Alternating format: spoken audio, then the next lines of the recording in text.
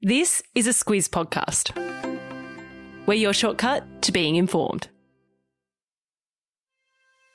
Good morning, I'm Larissa Moore. And I'm Claire Kimball. It's Thursday, the 23rd of September. In your Squiz today, Melbourne's earthquake, Gabby Petito's death is ruled a homicide, a Christmas ham shortage, and the Ravens master the skies. This is your Squiz today. Of all the things Melbourne has endured this past 2 years, you wouldn't think an earthquake needed to be added onto that list. But yesterday morning, a 5.9 magnitude earthquake struck near Mansfield. And if you felt tremors in Sydney, regional New South Wales, Canberra, Adelaide and northern Tassie, you weren't imagining things either.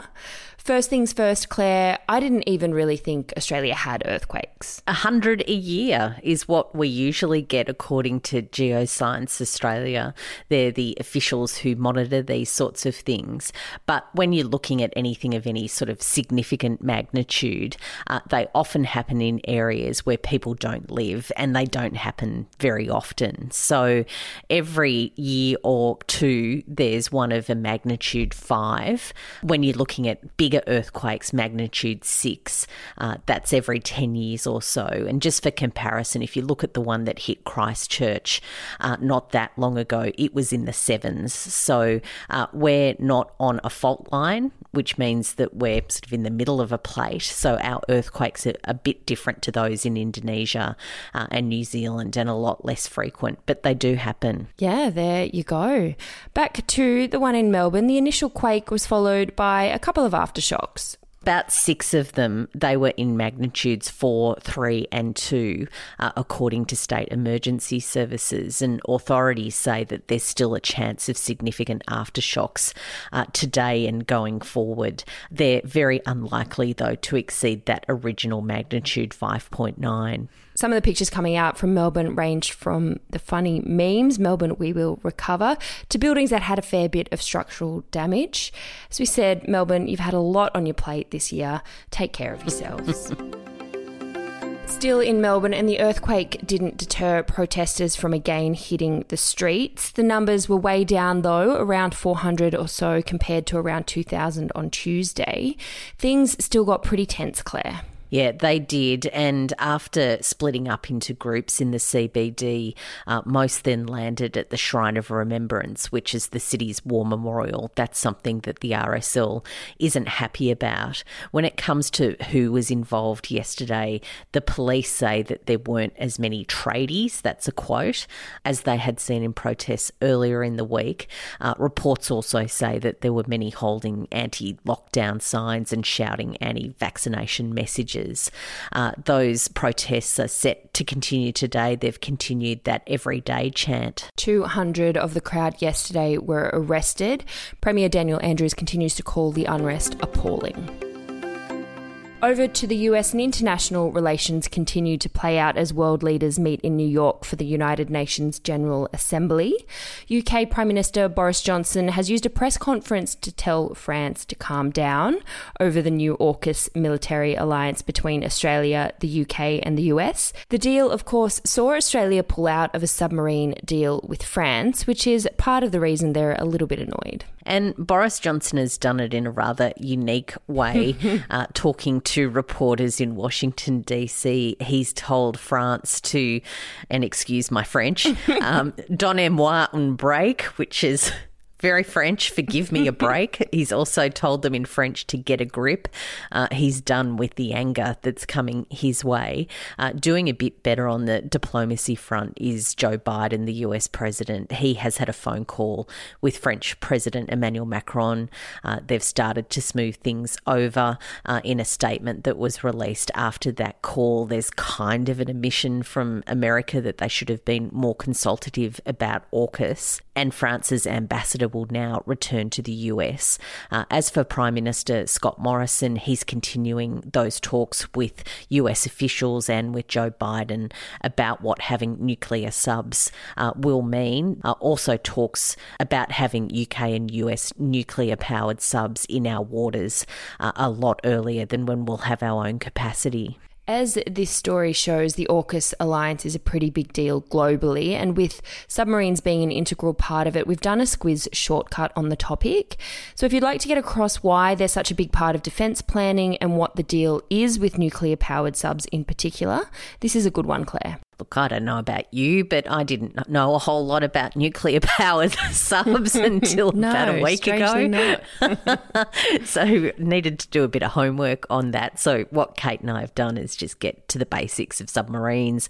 They're very expensive pieces of kit. They're going to continue to dominate the conversation for quite some years. So it's just a good bit of background that will be handy to have in your back pocket. It's always great when you and Kate do my homework for me. I'll pop a link to that one in your episode notes. Still in the US, and we spoke earlier in the week about the disappearance of social media influencer Gabby Petito. Her body has been found in a national park in Wyoming, and the case is now officially being investigated as a homicide. It is what police say is they're not entirely sure exactly how that she died, but they are confident that she did come to some misadventure and was killed.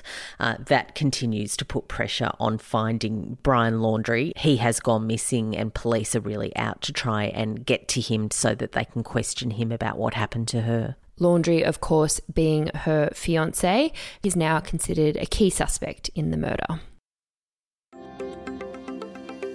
Back home, and the hits just keep coming, Claire. Christmas time is fast approaching and there's reports that there could be a ham shortage. And of course, the C word is to blame. Bloody COVID. It's just one of those things that just not the hams. Really, it's the gift that keeps on giving, except at Christmas time when might take our ham, might take a whole lot of other things. There's going to be a lot of pressure on supply chains. Experts say that's things like lamb, fruit, veggies.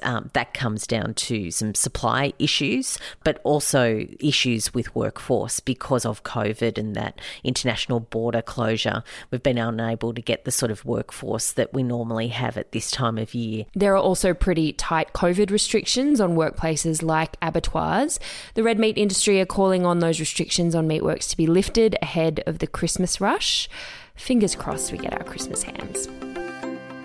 On to some better news now for those that are partial to a bit of dairy, though. New research suggests a diet rich in dairy fat may lower the risk of heart disease. Yeah, what this study says is that it's the acids in dairy fats that are really good for us and that it could actually lower the risk of cardiovascular disease. What the researchers say is that it's less important to select low-fat options. Of course, you've got to keep an eye on the sugar, though, when you're selecting those dairy items. Like those extra delicious yogurts. The outtake, though, full fat all the way. This news, though, seems kind of in keeping with the earthquakes, the plagues, the ham shortages. Ravens are on the attack in Canberra. Claire, specifically, they're getting a bit shirty at drones, the ones that are delivering stuff to people. Canberra has some really interesting drone food delivery, coffee delivery services, but ravens attacking the drones with a coffee order would just be heartbreaking as it's descending upon you. Totally. And yes, certainly have a look at the picture. It's quite remarkable. The drone company has halted deliveries while they work out what's going on with the birds. According to an ornithologist, because the deliveries have paused, the ravens will believe they have won and demonstrated their mastery of the space. And that just sounds terrifying. Yeah, maybe we really are in the end times. I'm not quite sure what's happening. Too many things going on.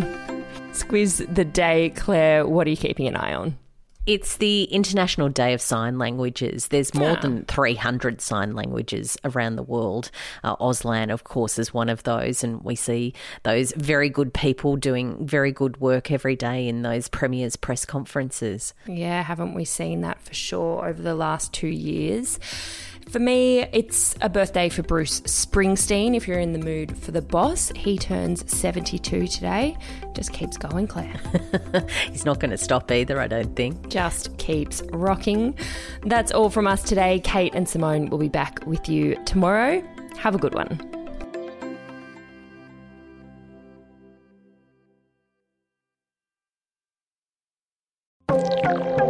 We We talk a lot about cybercrime and hacking because almost every day there seems to be some breaking news about another big data breach.